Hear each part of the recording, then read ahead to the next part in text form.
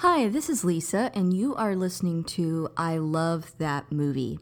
This podcast is for movie lovers. It's not an unbiased opinion, it's not a straightforward review, it's just a couple people talking about a movie that they love. The format is each week I have a guest, and that guest and I discuss a movie that they love, something they're obsessed with, something they connect with. We'll talk about the plot, the director, and the actors, but we'll also talk about the personal connection my guest has with that movie. So if that sounds like something you want to listen to, keep listening.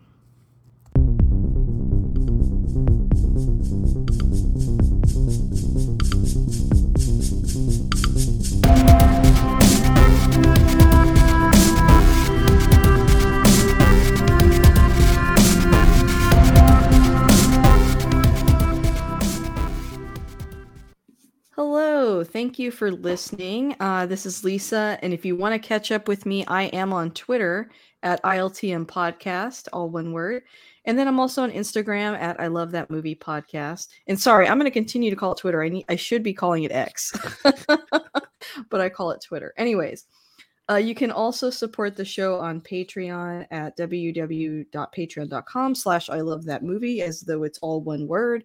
If you sign up, you get a weekly bonus episode of just everything I'm watching that week, and we have a lot of fun on there. I have a returning guest. I feel like you're like at this point a legacy guest because you've been on so many episodes, but I have Philip Barker. Say hi, Philip. Hi, Philip.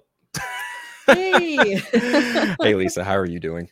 Doing really well. On the off chance someone has not heard you on another episode, which is almost impossible at this point because you're such a great guest. But if they haven't heard you before, did you want to introduce yourself just a bit? Absolutely. And again, thank you for that kind comment. I try to be a decent human being more often than not. But if anyone has listened to me before, you probably know where I am from. But if you have not, in the off chance, you can probably listen to me talk about Batman on my Batman show that I do with my buddy Craig, the Eternal Night podcast. We talk about Batman predominantly almost every single episode, although the stuff we have coming soon isn't quite Batman centric. You can also catch me on the Four Nerds Network every Wednesday, where we talk about practically everything pop culture, not just pertaining to, DC, but like Marvel, Star Wars, Star Trek, Teenage Mutant Ninja Turtles, video games, all that fun stuff. And I'm also on Vero, Instagram, Threads, and Blue Sky. Not Twitter, because I don't have Twitter anymore. So we, every time I have a guest on this show, they actually pick the movie that we talk about, and it's a movie that they love. So what movie did you choose to talk about this week?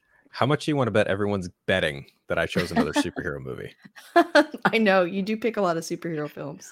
I do, but not today. No, today I chose something that is very near and dear to me as a human being that I've been into for quite some time, and something that I just enjoy. And it came to me because you and I were talking offline.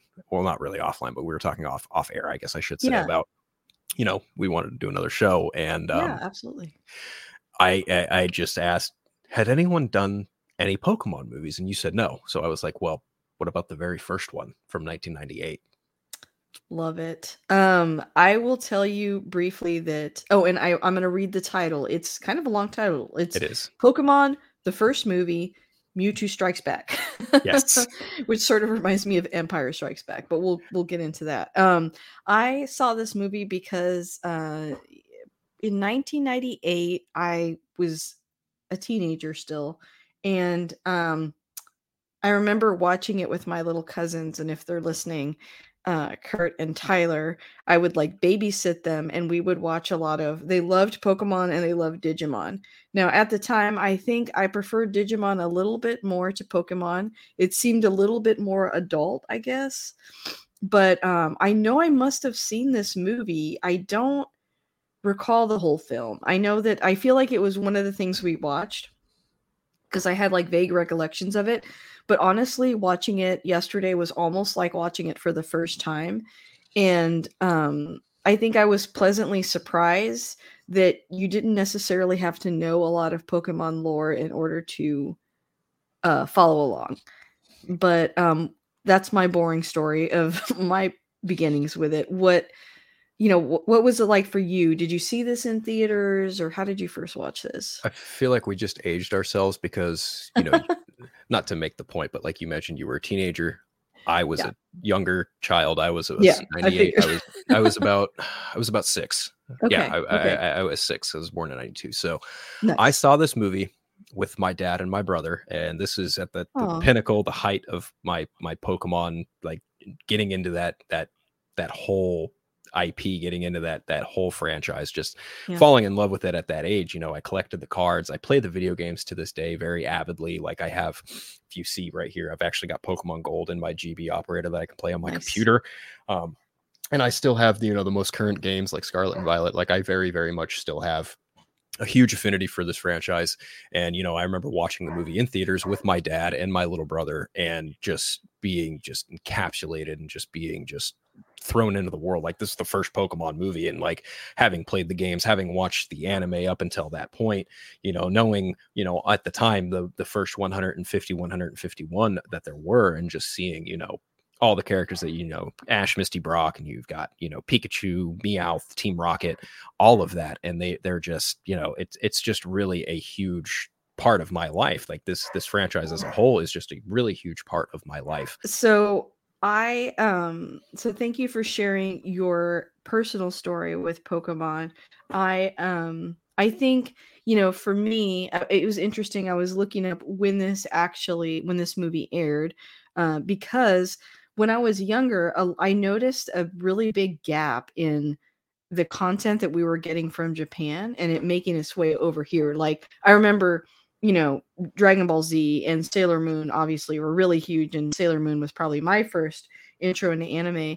But by the time that we started watching it, it was far in the past. Like it was Yeah. an older anime. And same with DBZ. Like I remember seeing ads for like quote unquote new episodes and me thinking, like, this is fine, it's good, but it's pretty old now. It's kind of older tech, and when you're watching stuff like Ghost in the Shell and things like that were a little bit newer, there was a part of me that was always like, anime fans, like there's newer stuff out there, it's just not on TV. But it's kind of as a genre catching up. But actually, I read that Pokemon, the movie came out, I think, in 1990, like 7 or something like that, and then came out over here in 1998. So pretty close to the film's release, but you can still see like a quality difference, I think, in terms of the animation of this movie, which is not uncommon. The movie usually has a better budget, but like you Right. definitely can tell that it's newer at Yeah, that that's time. that's a typical practice, especially for this Yeah. franchise. Like the games debuted in 1996, and they became an instant hit. Like it was a literal phenomenon at the time. Yeah. And even then, like Japan had red and green versions, and then they made a blue version. But weirdly enough, the only way that you could get blue version in Japan was through ordering it through like a magazine or something. And then maybe Oh. in '97 they did Pokemon Yellow, which was the special Pikachu edition, which was based off the anime, because you had your starter Pokemon was Pikachu, like Ash had Mhm. Pikachu. And then they did the anime, and it was literally like a year or so behind us in the US. So they would get it then, and then we'd get it about a year or so later. And that's still to this day how they kind of release the anime and a lot of the movies too. Yeah, and also it's a lot of pressure, the dub team has to like race to translate it. Like there's a lot of moving parts for sure. Right. But I found that timeline kind of refreshing as compared to some of the other shows. Um, so if you haven't seen this movie before, we are going to have spoilers, but you've had some time to watch it. In Yeah. all fairness, I really thought that this synopsis was funny. I found it on IMDb. It just says scientists genetically create a new Pokemon, Mewtwo, but the results are horrific and disastrous. I don't know who wrote that, but I thought that was really funny. That's Like, clever. That's doesn't accurate. really, That's very yeah, clever. it's like it does happen, but it's just kind of funny. The results, like I feel like I'm going to quote that later. The results were horrific and disastrous. It's funny Um, because that whole concept is even alluded to in the video game Pokemon Red and Blue. Like oh, you really? yeah, so in Cinnabar Island, where the 7th gym badge is, you go into this place called the Pokemon Mansion. You find a bunch of journal and diary entries that basically detail the creation of Mewtwo and how he Oh, was okay. cloned from Mew. And it's insanity. It's just pure unadulterated insanity. This movie and this franchise, honestly. I love it. I have a couple of quick facts, just two that I wanted to share. And these were thoughts I had watching the movie. So I'm just going to admit to you, while I was watching the movie, I was thinking in my head, I wonder if they changed something here. And I could tell. And because I feel like earlier anime, American studios did this thing where they were like, "Oh, we can't just like give you exactly what this product is. We have to like Americanize it, sanitize it for like an American audience, and that will make it better." But unanimously, that's never how it's received. Yep. Now, I don't think it hurts the movie too much. Like, I think the movie is still enjoyable and everything like that. But these two things were things I was like, this to me doesn't feel like a very, I guess, for lack of a better term, Japanese concept. And so I kind of noticed it. So the first thing was that in the Japanese version, a Mewtwo is shown in a more favorable light. And, he feels like he has no place in the world. He's wanting to earn his place. But in the English dub, they make Mewtwo pretty much a tyrant who wants to destroy the world. And in retrospect, both fans and critics kind of did not like that portrayal. And I got that too, because I felt like, obviously he's not moving his mouth because he's like psychic, but I was like, there's an opportunity here to add a lot of extra words that are maybe not in here. And then that kind of goes along with my second thing I was going to share. Mewtwo's voice was added in the American version segment to help better explain the movie to people who might not have had a lot of knowledge of Pokemon. But I would say that I kind of would have liked that version better, like the subtitled one, only because I think it's okay to give the audience a little bit of time to kind of fill in the gaps ourselves. And I think kids and audiences are able to do that, but I can understand the fear that like, well, what if someone watches this and doesn't know what's going on? But anyway, I saw that to say, what are your thoughts on the narration? Do you like it? Do you not like it? I don't think I've ever really thought about it. Maybe I should watch. I've never seen the Japanese version of it, the dub, the subtitled one. Yeah, never and that, no that. shame, of course. Yeah, because we don't dub or sub shame here. We don't do that. We're not those kind of anime fans. No. No. But thinking about it, I suppose it's kind of an interesting thing to take into account, because I never knew that, which is weird because I'm a Pokemon fan, weirdly enough. But I guess thinking about it, I don't know. It never really occurred to me that could have or was a thing. But I actually kind of like the idea that Mewtwo thinks of itself as nothing more than a creation, and that kind of drives the story forward from his perspective, from that character's perspective. And being this evil tyrant who's just bent on eliminating humanity and eliminating any Pokemon that align themselves with humanity. I was just like, even as a kid, I was like, wow, Mewtwo's really, really brutal and really just yeah, lost it. And then you get the contrast there with Mew just being this really light, lovable character who's all just about preserving life and living life. And it's not what your creation doesn't define you. It's what you do with your life that defines you. So that's the ultimate thing that's said at the end of the movie. Yeah. But there are some things in this movie that kind of at the end of it, I did scratch my head a little bit now as an adult, like, I never caught it as a kid, but I was like, yeah, okay, there are some questions being raised, definitely. Yeah, I only noticed it because I from watching so much anime and from coming from a background of, there used to be like these purists that would complain about, oh, you watch the dub. And so I started to notice like what are things that they would change. And I think I've noticed like when you watch a lot of anime films, there's more silence, I think, than in American films. Like, an animal not talking and things happening around and you kind of filling in the gaps is like normal. But I think for Western audiences, it's like, A, it could be boring. B, it could be confusing because it leaves a lot to interpretation. So I can understand why they kind of filled in those gaps. Yeah. And I still think that even though they changed some things about Mewtwo, I still think he gets to have a redemption arc and I think the audience is sympathetic to him because, I mean, he's kind of like a product of what was done to him. So I don't think he comes across as like a horrible, horrible, evil character that never gets redeemed. Like, I think you kind of get to have both. And like in the character Mew as well, he's innocent. So you still get to have those qualities, just a little bit different.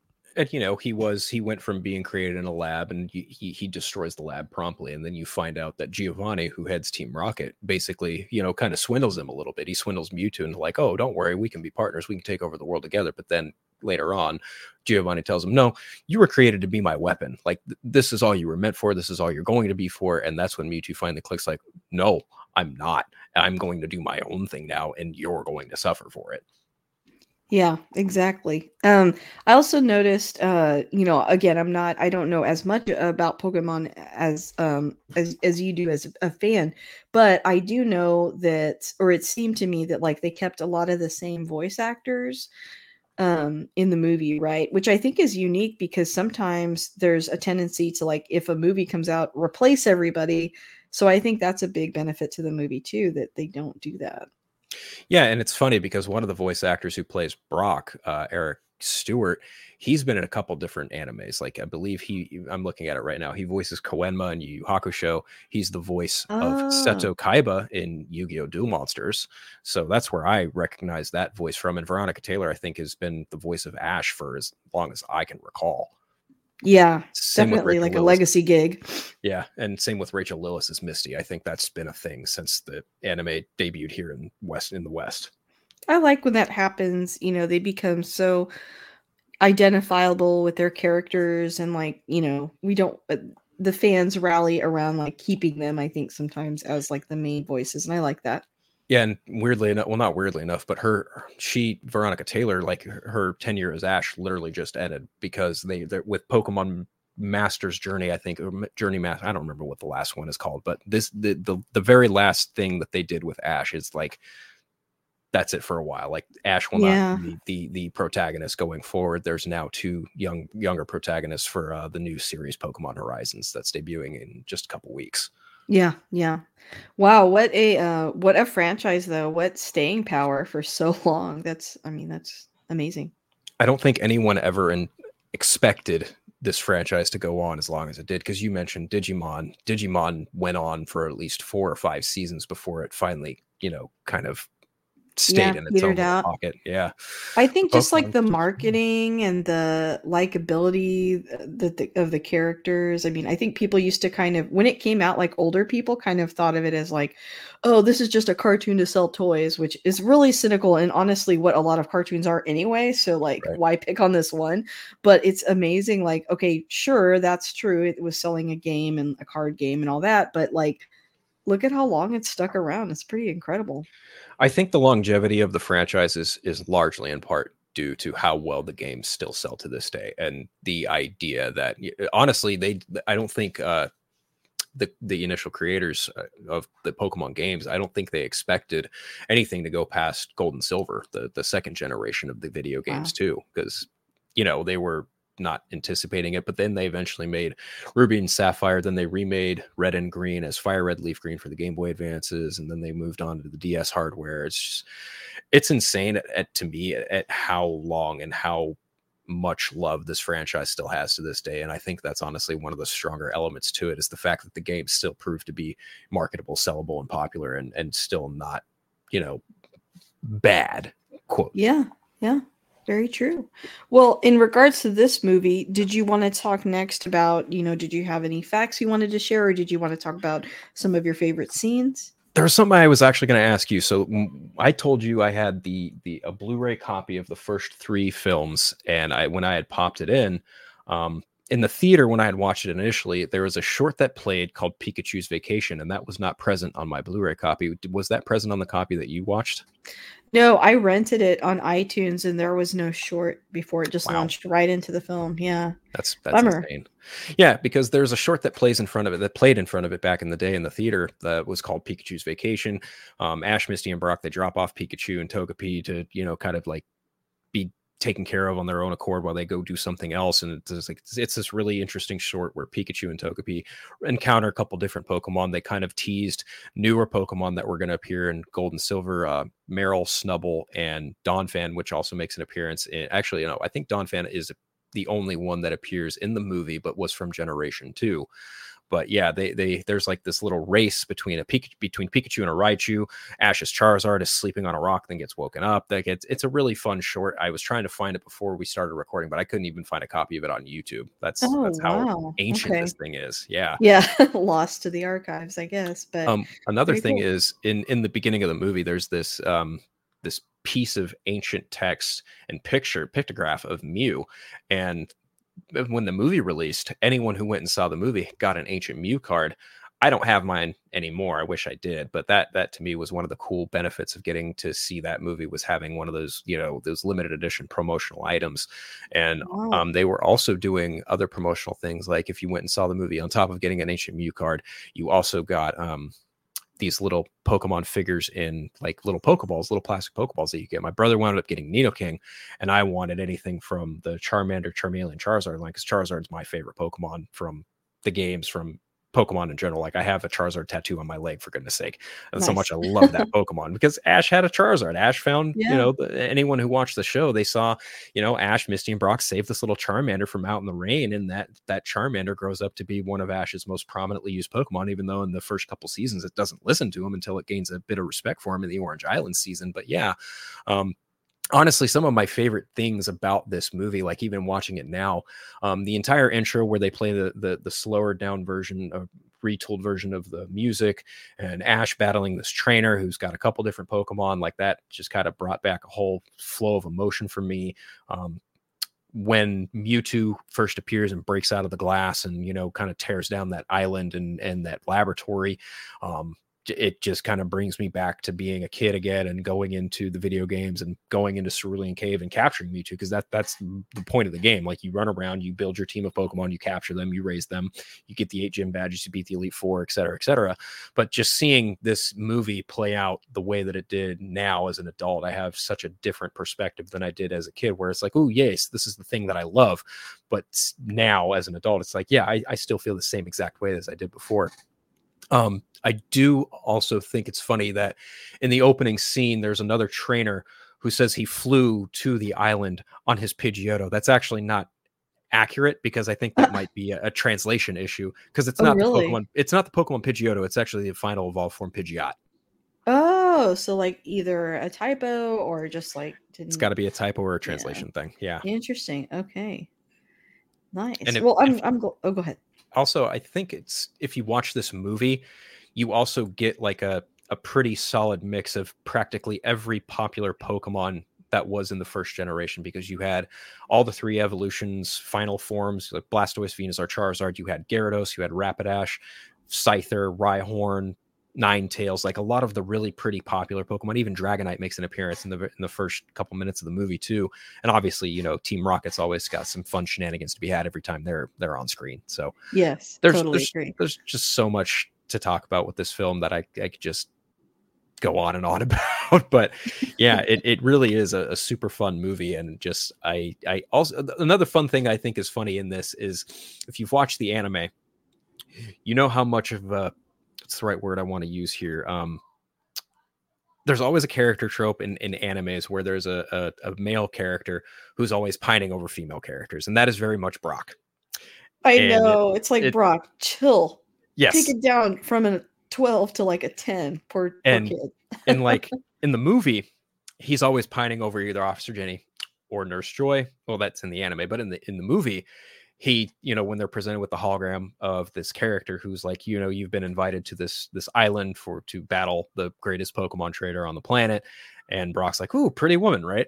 And it's like, that plays, it's a homage to this series, but it's also funny because that becomes a plot point in the movie, where they get to this town where they're supposed to ferry to the island. They get to, you know, that town, and it's storming really bad, because as we find out, Mewtwo whirls his hand and creates a psychic storm, if you will, and creates this massive weather storm that you know is essentially another test for these trainers to get to the island. But you find out that the Pokemon Center in that town is without a Nurse Joy, and it's like, huh, that's convenient. Why could that be? Yeah. And so you find out later, oh, Mewtwo kidnapped Nurse Joy from that town like a month ago, and she's the one who's kind of essentially his what's the word I want to use, her assistant. There we go. Yeah, yeah. She has that sort of like almost like nun or monk type outfit, and she's like prophesizing. I Right. thought that was a nice twist. Yeah, Nick was explaining to me about all the like Nurse Joys and Officer Jennies, but I thought that scene you were talking about was so funny, not only because he's so focused on like, oh, she's cute, but he even says like he's so dumb that like it the way that they're communicating is it's like a little device and then a projection. It kind of reminded me of like Star Wars, like, Yeah. Princess Leia. And he's like, she's so small, but so pretty. It's like, Brock, she's not tiny. It's like a projection. Right. I thought that was funny. I also found it intriguing that Mewtwo took it upon himself to like watch other trainers to see who was the cream of the crop to come battle him. And he was doing it through the use of a Fearow with a camera attached to its neck. And it's like, he's been cloning other Pokemon even before this. That's an interesting but devilish idea in a certain respect. Yeah, definitely. And also, I actually just saw, I avidly play the Pokemon Go mobile game too, but I kind of dip in and out of it from time to time. But I did not know until recently that they actually had, because, they do variants of certain Pokemon. Like you can get a Squirtle with the glasses, like, the Squirtle Squad. But they also recently did clone versions. Like if you played the game, you could get a clone version of Charmander, which would evolve it just like in the movie, right? And I was like, okay. I'm depressed that I missed that. Oh no. I missed out on that. But I also, even from a young age, I found those clone versions of Blastoise, Venusaur, and Charizard just very like, oh, those look primal. I want one.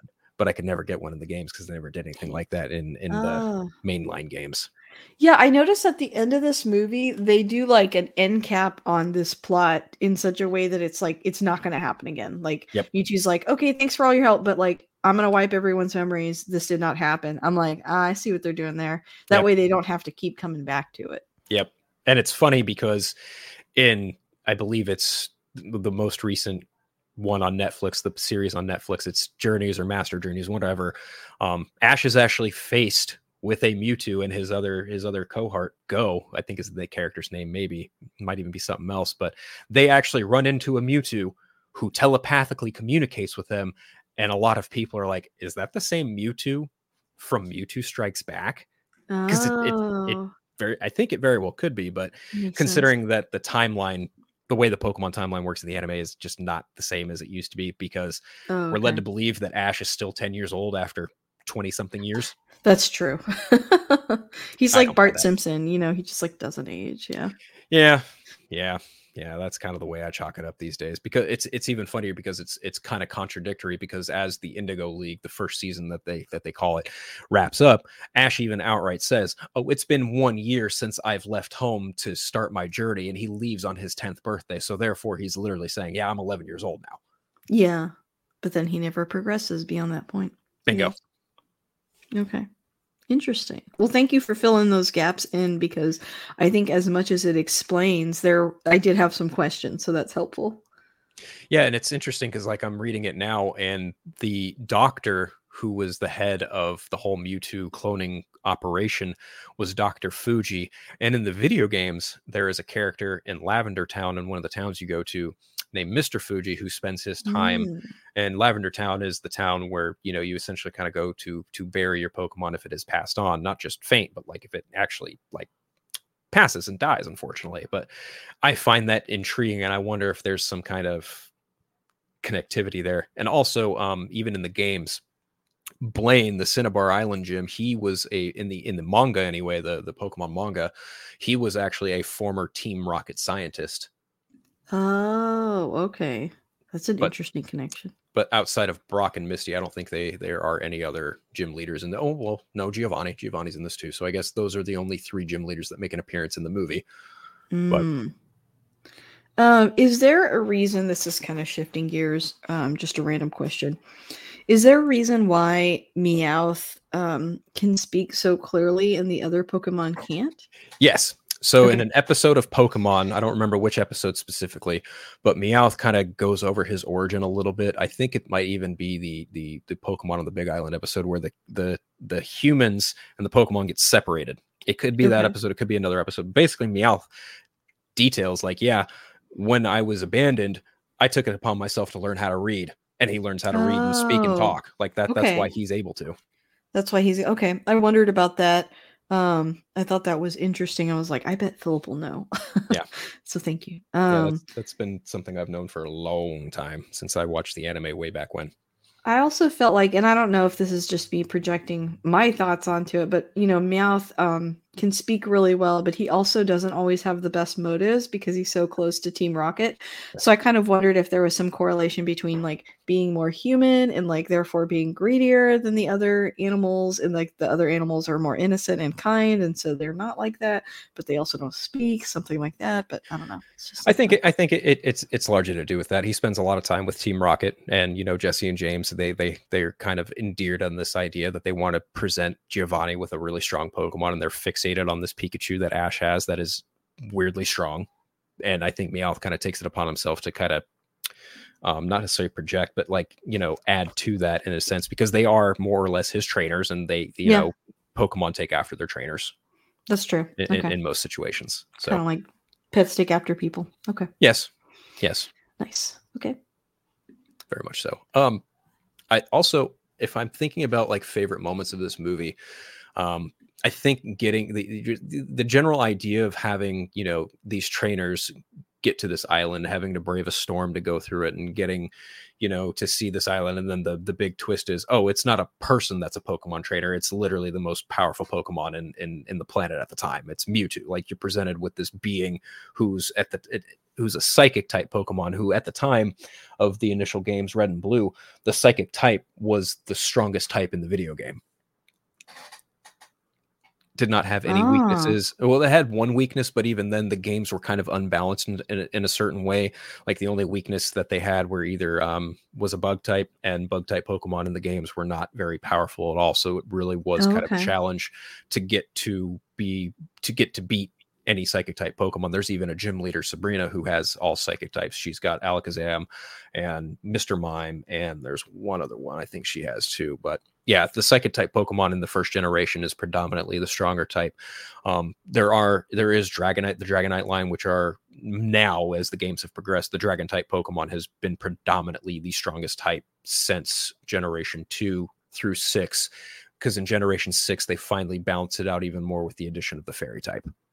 So nice. Okay, thank you for that explanation.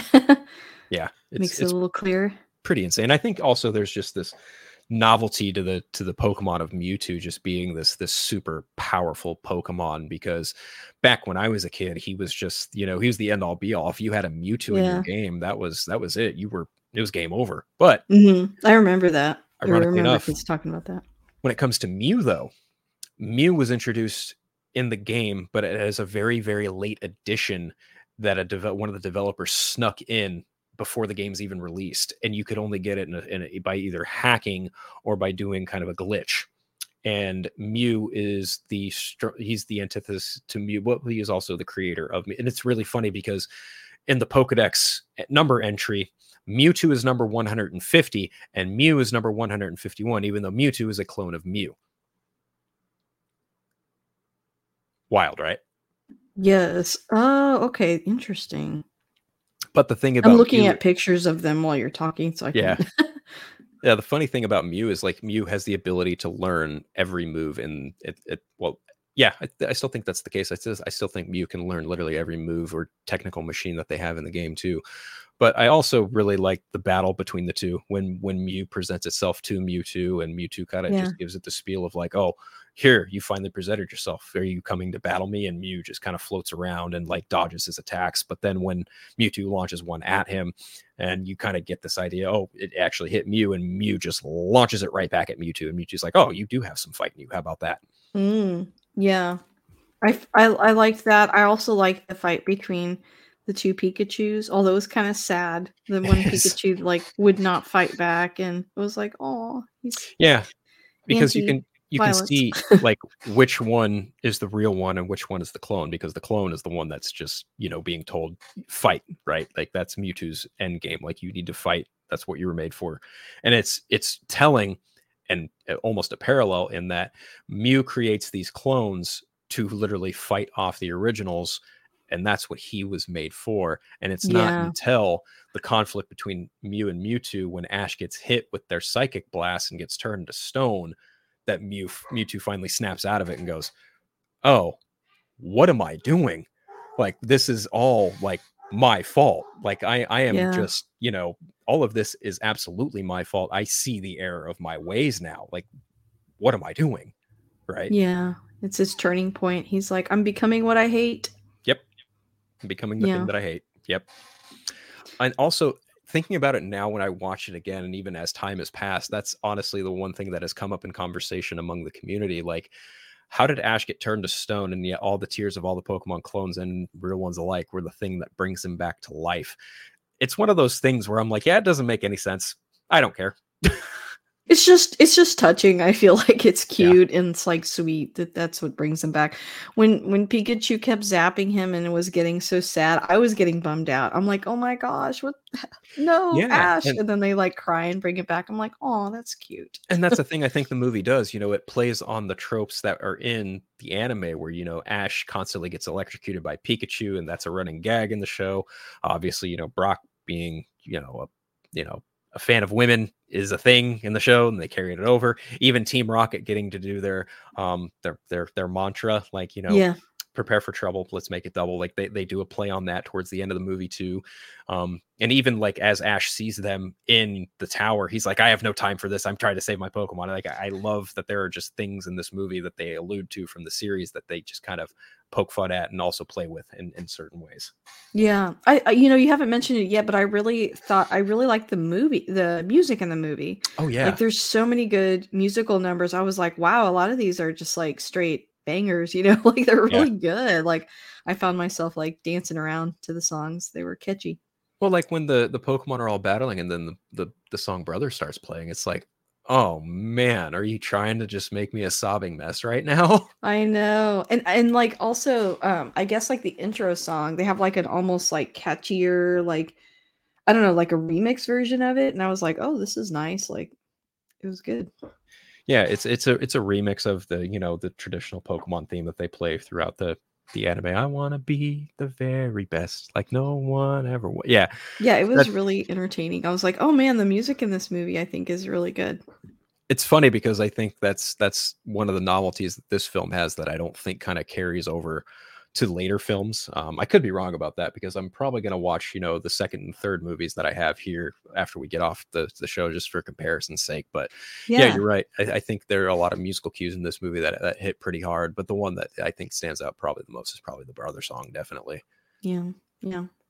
I think it's even driven home even further because you have you have Mew and Mewtwo, who are essentially, they are brothers in a sense, and it's just very, very endearing. And I also find it funny that the way you see Mew in this movie is actually kind of a funny homage to another game in the franchise, Pokemon Snap on N64, because when you eventually get to this final level in that game, you see Mew in a bubble and you have to like throw these items called a Pester Ball at it just to snap a picture of it. And I thought that was cute, the way they introduced Mew, where Mew was underwater and he comes out and it's in a bubble. I was like, oh, I didn't catch that before.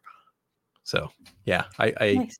There are just a lot of really fun nods, I think, to the video games and the anime that just kind of come together really well in this first movie. And honestly, like for a first outing for their franchise, I think this is a pretty solid movie, all things considered. But I think I mentioned at the top, it's a dark movie. It's kind of it's a little bit dark. It's dark. Like if you watch the anime has like, some serious moments in it, but it never goes like to the extent that I think this movie does, because when Mewtwo eventually brings all the trainers there, the 4 trainers that are there, and he enacts his plan, he has the 3 starters fight each other, and then after they all get wiped out, after Charizard, Venusaur, and Blastoise get, effectively beaten, Mewtwo takes it upon himself to like snatch up all the Pokemon in these dark Pokeballs and then make them into clones. It's like, whoa, that's mean. Yeah. That's really mean.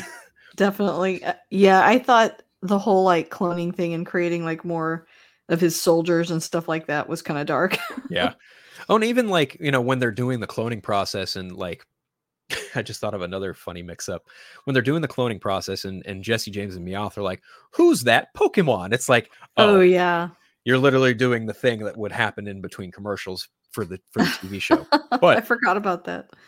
when they show a Pokemon on the screen, the Pokemon on the screen is Scyther. Team Rocket says, "Oh, it's Alakazam." It's like, that's not Alakazam. Oh, I would not have caught that. Yeah, it's a very quick moment, but yes, I saw that when watching it this morning. I was like, that's not Alakazam, that's Scyther. It's a lot of like callbacks, though. Overall, that's cool. A lot of definite fun callbacks in this. Yeah, there's a lot of just super funny callbacks to the franchise as a whole. Well, at the time when there were only the 3 or 4 games, depending on where you were regionally, but yeah, this was definitely a movie that they knew what they were doing when they did what they did, depending on what scene you're talking about. Definitely very cool. And also the notion of just surfing or flying on Pokemon is also a thing in the games where. Oh, okay. I was wondering about that. Yeah. So after you get a certain number of badges, I believe it's after the 3rd badge, you gain the ability to teach your Pokemon fly, and you can revisit any town you've been to. After you get the 5th gym badge, you gain the ability to surf and surf across the water. And in the movie, there's one trainer who has a Gyarados, and he takes it upon himself to use his Gyarados to surf across the tides. 2 other characters have flying Pokemon, one of which, as I mentioned earlier, has the Pidgeot, which he uses to fly through the hurricane. And then Ash, Misty, and Brock use Starmie and Squirtle, respectively, to get across the sea. But that's after they find out that Team Rocket is the boat that they decided to get on. Yeah. Which is also another funny trope from the anime, because Team Rocket had always found it like they took it upon themselves to like try and swindle Ash and the crew by just dressing up as like other mediocre characters or other people to just try and like pull one over on them. Yeah. Okay. So that was like a callback too. Yeah. That's Another callback. Yeah. Nice. There's too many that I can get into. Ironically enough, though, you get Mewtwo and Mew in this, but you don't get any of the other legendary Pokemon that are in the games. And there are 3 legendary birds that actually make an appearance in the next movie that come after this one: Articuno, Zapdos, and Moltres. But yeah, I like I mentioned earlier, you get a lot of the popular Pokemon, I feel, from the games in this, like Gyarados, Rapidash, Scyther, Rhyhorn, Ninetales. I think Ninetales is one of the more popular ones from the first generation. Dragonite, Pikachu, obviously, because he's the face of the franchise, and Charizard, of course. Yeah, I feel like as someone who doesn't play the games or watch the anime a lot, I know Pikachu, Charizard, and Squirtle. I feel like, and Meowth. Those are the main ones that I know. If you had to pick a favorite, which one was your favorite? I think I like Pikachu. Because he's like a little friend, and I don't know, he's cute sounding, I think. What about you? Who's your favorite? Charizard. Okay. I feel like that's like a really popular one that I hear about a lot. The thing in the community is if Pikachu is not the face of the franchise, next up in line is probably Charizard. Yeah, I feel like, and he's the one that you have a tattoo of, right? Yeah. I feel like he's the one that I see second most often. So I would agree with that. More often than not, too, Charizard gets a lot of love throughout the series as well in the video games. Like, for example, in Generation 6, they started doing things like a Mega Evolution. Charizard was the only one of the original Kanto starter trio to get 2 different Mega variant forms. He's got a Mega X form and a Mega Y form. His Mega X form turns him into a fire dragon, whereas the Mega Y form, he keeps his traditional fire flying typing. In Generation 8, they did this thing called Dynamaxing, where they basically turned your Pokemon into like a Godzilla kaiju gigantic monster to fight in the arena. Oh, wow. And they do this thing called Dynamaxing, and then there's Gigantamaxing. Gigantamaxing are Pokemon who have very special Dynamax forms that would take, certain visual creative liberties with the characters. Like, for example, Pikachu got this form, the Gigantamax form, which is very reminiscent of what is called Fat Pikachu from the original card game, where he was a little chunkier, because now, more often than not, Pikachu is drawn in a much more slimmer fashion, but back in the day, he was kind of a pudgy little Pokemon. Charizard, on the other hand, had this very big, like, dragon with fire coming out of his horns, and like from his wings, he just had a very different form to him. And Charizard gets a lot of special love too, in the same way that Pikachu does. So it more often than not, Charizard is often associated as one of the mascots of the franchise. Okay. Yeah, I remember the older version of Pikachu. I was just looking at it. When he first kind of came on the scene, he was like a cuter little chubbier little mouse, Yeah. Thunder Mouse or whatever. But now he's kind of like slimmer, like you said. Yeah. They've slimmed him down quite a bit since his debut. Even in the initial first episode, he was kind of chunky, which is even funnier because when Ash initially got Pikachu, he had to wear like rubber gloves to just kind of rustle him around. Like when they got together, when Ash and Pikachu were presented with being, you know, starter Pokemon and trainer, they did not at all like get along.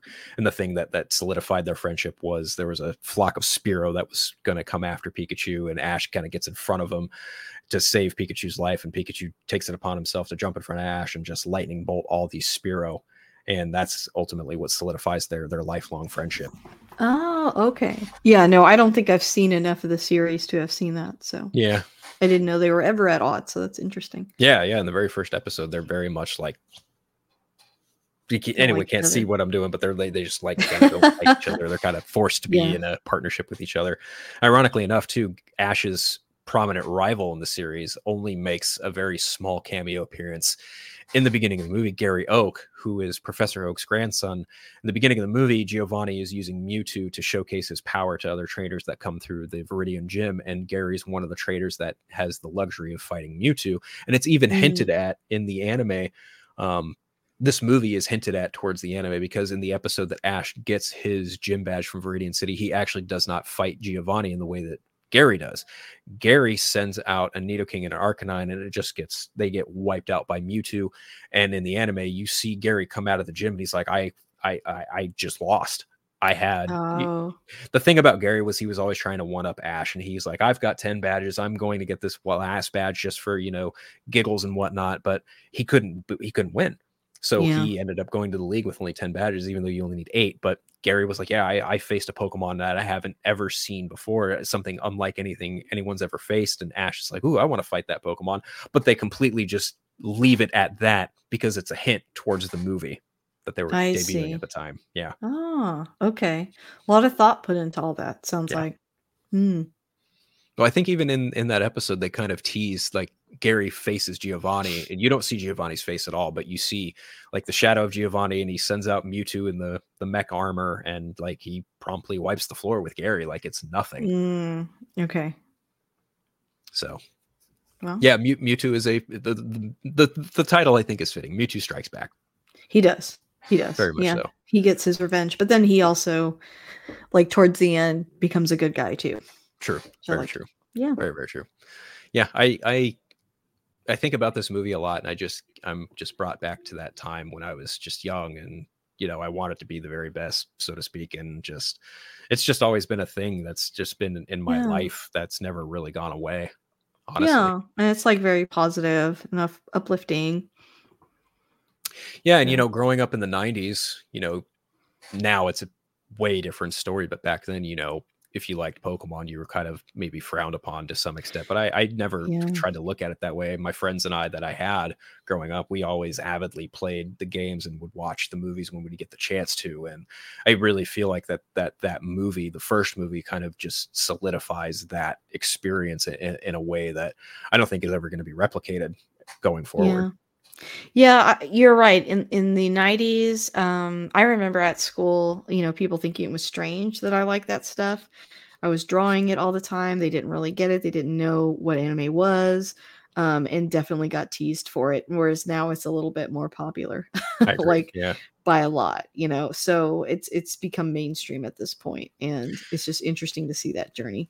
I think our generation is that bridge to where it's not, we don't have to shame each other for that kind of things that we enjoy, especially the anime, because you and I, you know, we have our multiple loves for different animes. I mean, you know, we go to anime conventions every now and again. I just went to SAC Anime this past January, and I actually got a couple different Pokemon themed little trinkets too. Like I've got keychains. I got this little knit Pokeball that I got last time I went to. Yeah. So this I love anime conventions. They're a totally different vibe from other conventions. Like they're 24 hours. They're a lot more, I feel like there's more to do. Like they have arcades, they have viewing rooms, like they just have tons of content. And you know, there's even like tournaments that they have for a bunch of different anime inspired video games like Tekken. Yu-Gi-Oh, other racing games that are imported from Japan, and even Pokemon. Like there are Pokemon tournaments at anime conventions now too. Yeah. So And intros are so important that, there's often they'll have like a concert from a band that covered a song or yeah. had a song. Like I think like the last one I went to last year, they had a band, I think that did the like Junji Ito intro Mhm. and one of the intros. And so like I went to the concert and your ticket is included, with your pass. And it was like really fun. I was like, man, I like that song. They played a few songs and it was really good. So it's just very immersive. They, everything about the fandom you get to kind of enjoy. And Pokemon has always been a really big part of that. Yeah, and I mentioned to you before we started recording, I'm headed to PAX East in Boston. Yeah. The Pokemon Company is going to have 2 booths there, so I'm pretty excited to see like what they bring to that convention, because it's the Penny Arcade Expo. It's basically like video games for Comic-Con it's basically like Comic-Con but for video games, for anyone wondering like what PAX is Penny Arcade Expo. But yeah, the Pokemon International Company is going to be there, and I'm very, very excited to see what they bring to the table. Matter of fact, as of recording this, Pokemon Day is actually 9 days away from today. Wow. Okay. So kind of coming out at just the right time. Yeah. All right. I'm pretty excited because there's a lot of swirling rumors that's not been official or unofficial of things that may or may not come. I don't know what to expect, honestly. And as a fan of this franchise, honestly, like I just kind of go with the flow. Whatever, the Pokemon Company, Game Freak, Nintendo want to do, that's what they do. Yeah. So I'll be excited one way or the other. Very cool. Well, was there anything from the movie we haven't covered yet that you wanted to chat about? Or what's funny is thinking about it now is like this is the only one of the movies so far to get remade. So I saw someone made a comment about that. I didn't realize it was remade. Yeah. It was very recent. They remade it entirely in computer generated CGI, so it's a little more 3D looking. Yeah. I haven't watched it yet. I feel like I kind of need to, because I feel like from what I understand, it's basically just a 3D remake of this movie. That's what someone had said, and I was like, oh, I didn't react because I was like, I didn't know that. Yeah, it's I forget what it's called. It's got like a bit of a different. Okay, yeah. So the remake, I believe, is Mewtwo Strikes Back Evolution. That's the remake of the first movie. I guess it's kind of like the way that we've redone like Beauty and the Beast and The Lion King. I wonder if it's an attempt to kind of pull in new audiences with like updated tech, basically. I'd imagine so. Probably something along those lines, if I had to guess too. Yeah. Okay. Well, thank you for addressing that. I was not sure, but yeah. And honestly, okay. this also kind of sets a precedent going forward for a lot of the other legendary Pokemon going forward in the franchise. Like, they would do the anime, and then to showcase the legendary Pokemon, they would dedicate a movie or 2 or even 3 to the collective legendary Pokemon for each generation. Like, for example, the second movie is called Pokemon Generation 2000, and it's called Pokemon the Movie 2000, and it's all about Lugia, the Pokemon Silver mascot. And even Ho-Oh from Generation 2 is one of the very first Pokemon you actually see in the pilot, because that's one of the ones that Ash sees flying by. And the third movie is all about Entei, one of the other legendary trio from Generation 2, and then the fourth movie is dedicated to Celebi and Suicune, and it's literally just a running line throughout the rest of the franchise. Like, if there is a legendary Pokemon, more often than not, they will do an anime series based on the generation, and then they will do a movie dedicated to the respective legendary or legendaries. Oh, okay. Yeah, interesting. So there's like a formula a little bit too. Yeah. It's a little formulaic in certain respects, and and I don't mean that as a criticism. I'm just like it kind of follows a pattern. Okay, cool. Yeah. Okay. Well, I guess that brings me to my last like quick couple of questions for you. So number one, why, if you had to summarize, why do you keep coming back to this film? Why do you think you've seen it so many times?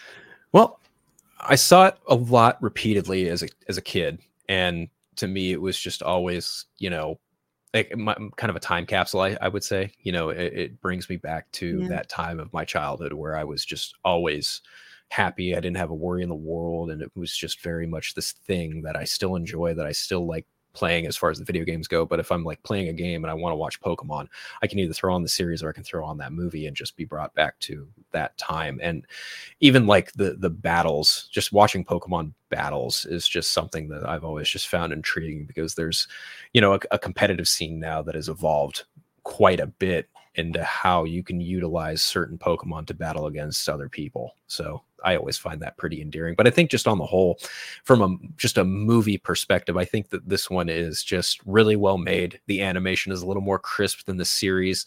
And, you know, as we mentioned, you know, when you get a bigger budget, you're allowed to do that. And funny, I didn't know how much money this movie made at the box office. On a budget of $5 million, this movie grossed a total of $172 million. I mean, Pokemon's a phenomenon. I'm surprised and I'm not surprised. Very cool. Right. If you had to pitch this particular film to someone that maybe is a Pokemon fan or is not a Pokemon or whatever the case may be, you're just like trying to get them interested, what would you tell them? I would say that if you're a fan of Pokemon, or if you want to get into Pokemon and you don't know really where to start, I would say the first movie is always a great starting point. You get familiar with who the trio are to some extent, Yeah. and you know, it gives you a basis of, like, you know, some of the mascots, some of the deeper pulls of Mewtwo and Mew, the conflict there, and also it's just really a solid story about existence and Yeah. where your place can be in the world, and you don't always have to be defined by your past. I would say, Yeah. I would just say, just as a general Pokemon fan, it is one of the best movies in the franchise, personally. Great. Well, Even if thank you for. Oh, go ahead. Sorry. I was just going to say, even if some things in it don't quite add up or make sense, it's still. That's okay. But you could chalk that up to practically anything in anime movies these days, right? Yeah, lots of liberties taken, creative liberties, which is kind of what we like about it. But thank you for introducing me to this movie. Thank you for picking it. This was a great discussion. I feel like I learned so much about Pokemon lore and about this film. Thank you for coming on, Philip. If you wanted to plug anything right before you head out, this is a good opportunity for you to remind our listeners what they can check out. Well, again, thank you for being open to the opportunity to watching this Always, movie. You know, I know you're a huge anime fan, as I am, and I know you know, everyone kind of has their pockets of anime that they enjoy. But I was, you know, I mentioned earlier we hadn't, and no one had brought this one up, and I was like, well, this is one that I think people of our generation would love to hear about and talk about. Definitely. To some extent. But if anyone wants to follow me and my shenanigans, I'm on practically everywhere except Twitter, just at Unfiltered. I have a Batman podcast, the Eternal Night podcast, that you can listen to on Spotify, iTunes, Apple Podcasts, Google Podcasts, iHeartRadio, practically anywhere you get your podcast fix. As I mentioned, also, I'm also on the 4Nerds Network, and I really want to try and get something Pokemon related. I mean, I occasionally do also stream on Twitch Pokemon games. Just search twitch.tv/unfiltered. I don't go live a lot, but occasionally I do kind of hit the live button and I'll play Pokemon, any of the games. Sometimes I'll even have two games on the same screen. Like I'll have Pokemon Scarlet in, you know, the main big window, and then in a smaller window I might have, like, you know, Pokemon Gold or Silver, or, you know, Fire Red Leaf Green, one of the GBA or Game Boy Color games, playing in the corner as well, which is a task because you have to play with two different controllers, but I somehow managed to do it. Other than that, yeah, like I mentioned, I really want to try and get some kind of Pokemon channel or something to just really, you know, get out there as well, on top of the Batman stuff, because I really love this franchise and I'd love to do more with it. I just haven't quite figured out what that is yet. All right. Well, that sounds like a lot of exciting irons in the fire, things to look forward to. So thank you for telling us about those. And of course, you know, thank you for having me on as always. It's always a pleasure getting to talk to you about anything. Absolutely. Thank you again.